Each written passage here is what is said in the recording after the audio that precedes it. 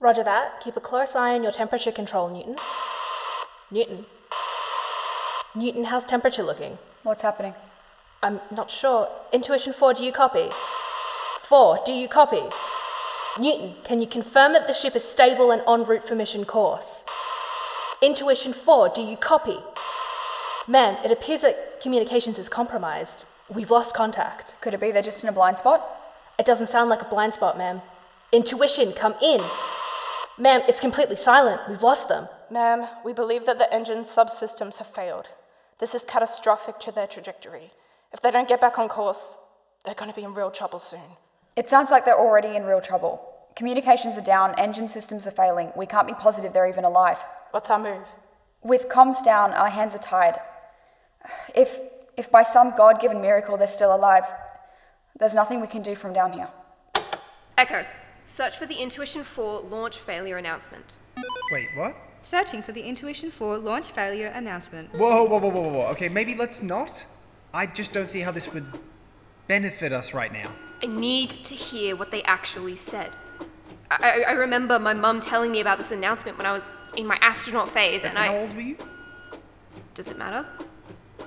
I mean, it would be pretty horrific if she was telling you this as a tot. I was 16. 16?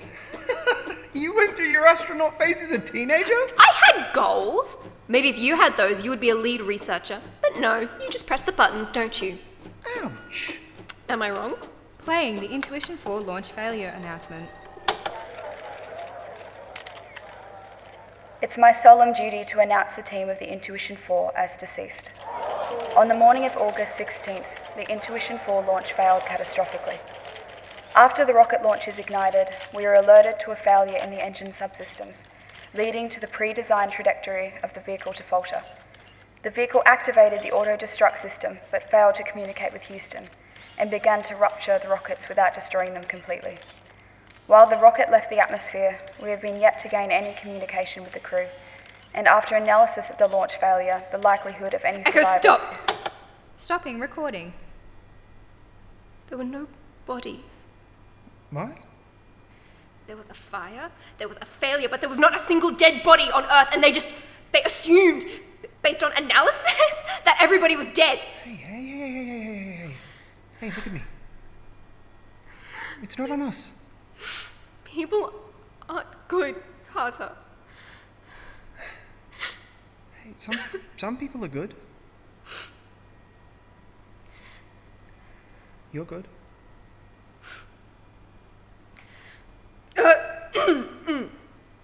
Let go of me. I'm fine. Echo, continue playing the archive recordings. Playing Intuition 4 archive recordings. The tests that I have run indicate that, rather than a parasite, Boston is a type of mutated fungus. Ophiocordyceps unilateralis is known as the zombie ant fungus, due to its parasitic tendencies. Most notably, its use of hosts. This fungus infects the ants to use as their mechanical bodies. A full pathogenesis leads to the ants' altered behavioral patterns as the fungus manipulates their host motor functions. The ant will search for an optimal area for fungal growth, considering temperature and humidity, and the fungus will begin to grow from the ant's head in order to release its spores. After analyzing the test results, it seems that Boston has been genetically altered by the increased atmospheric pressure, what I believe caused his oobleck state, and the solar radiation that has activated a drastic biological change in Boston, specifically size.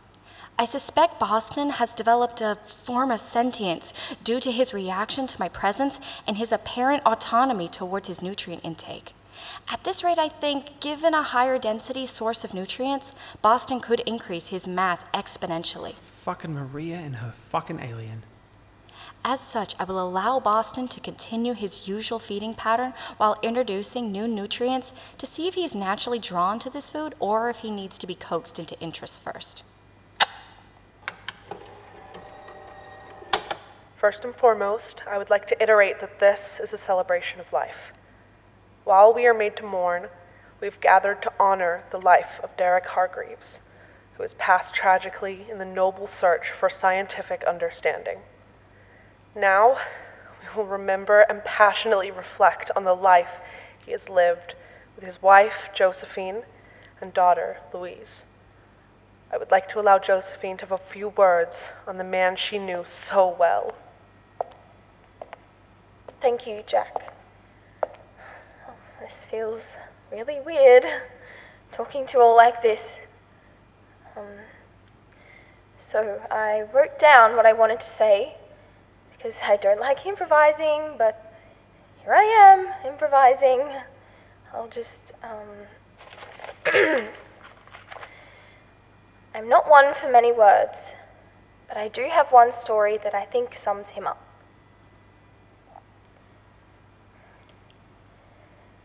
I first met Derek when I was 21. It was St. Patrick's Day. We were in some grungy bar on the countryside, and this scruffy, skinny guy approached me and completely fell over his words. "Did you want a drink?" It was really loud, and I was already kind of tipsy. So I was pretty confused when I saw the same guy staring at me blankly. I had ignored the fact that he also asked what drink I wanted. And he was just standing there, patiently waiting for me to respond before he gave up, wandered away, and decided to choose for me. And unknowingly, he came back with my favorite at the time, a vodka lime soda. Since that day, I never had to tell him what to order for me. He always knew. As a father, Okay, pause. Derek always knew how. Are you good? I really can't listen to this. What? Okay. Yeah. Thanks. I just don't know if I can listen to her talk about their life when they're both really fucking dead. It's just hard, you know. They had a kid. I wonder if she's still alive. I can't do this anymore. I'm sorry, unless you want me asking, you know, who cut onions in here? God.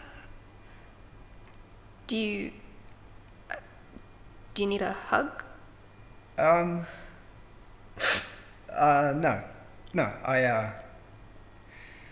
I should be okay. Okay. I just, I don't want to listen to the death announcements or the funerals anymore. It just feels wrong that they were given up on. It's fine. No questions asked. Yeah. Thanks. Echo, skip to the next audio log from the Intuition 4.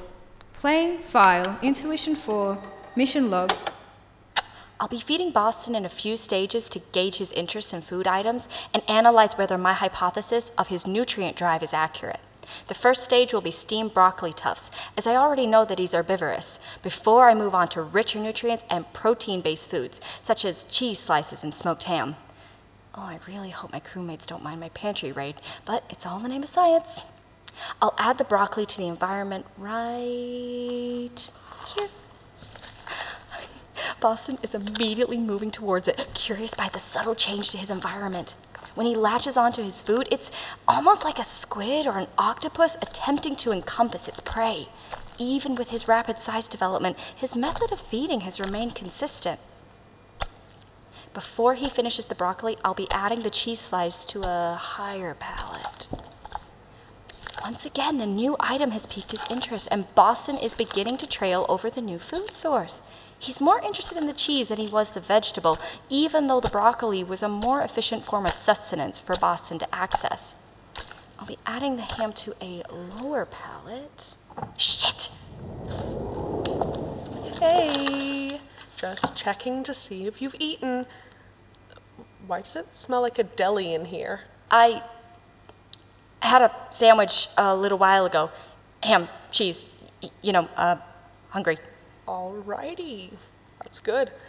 Did you need me to get you some water or anything to drink? No, I'm fine. I have some all over here already. I'm keeping hydrated. Good. We can't afford any hands-off deck at the moment, so keep an eye on yourself. I know what you're doing is really interesting to you, but make sure you can still take care of yourself properly. Of course, Captain. You're sure you didn't need anything? Positive. I'll see myself out then. Okay, bye. Thank God. Boston, you like that? Boston has completely abandoned both the broccoli and the cheese for the ham, establishing significant grounds at my theory that he is drawn to a higher nutrient or caloric value food item for consumption. Oh, Boston, I can get you more. I can get you much more. Hey, Freda.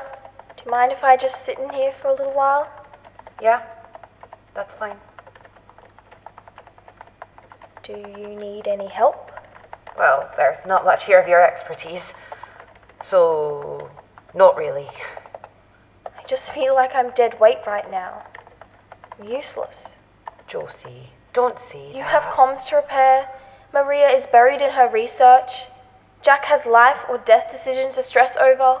Holland has the ship to save, and I have nothing right now. You are not useless. The mission's initial purpose is just not a priority anymore. So your strengths are just, unfortunately, not applicable to the situation. Maria's making her strengths applicable. And no one cares. She might as well not be on board. I haven't seen her leave the research room for days. That's just Maria. She's always been like that. What do you mean? Ever since I knew her when we did our doctorates, she just locks herself away when it comes to research. It's impressive to watch her focus, watch her really get entrenched in what she's doing. I've noticed she can tend to get obsessive. Hey, has anyone seen Holland? Is she not in the hangar? No, I just checked. I've checked everyone on board. I can see if she's outside repairing the module. If that's where she is, she should have communicated that with me. I can't have my crew just floating around in space without being made aware. I'm not getting any feedback from outside the ship. Where was the last you saw her? We passed each other in the commons room, but that was 6 hours ago. She couldn't have gone far. Where would she go? It's not like she can pop out to the shops for some milk. Have you asked Maria if she's seen Holland? No point.